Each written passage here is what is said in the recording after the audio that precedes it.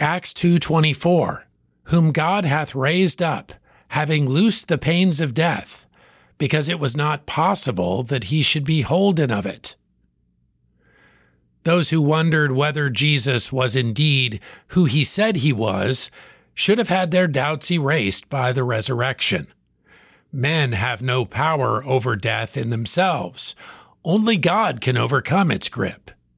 Jesus affirmed he was God in innumerable ways in his life, at his death, and most vividly his resurrection. Death had no hold on him because of who he was.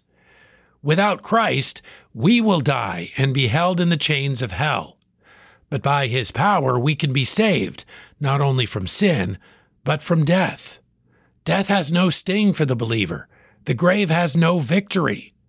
The Bible says that those who believe on him have everlasting life and are passed from death unto life. We obtain this life through the one who could not be holden of death. Praise God for the sacrifice of his Son on the cross.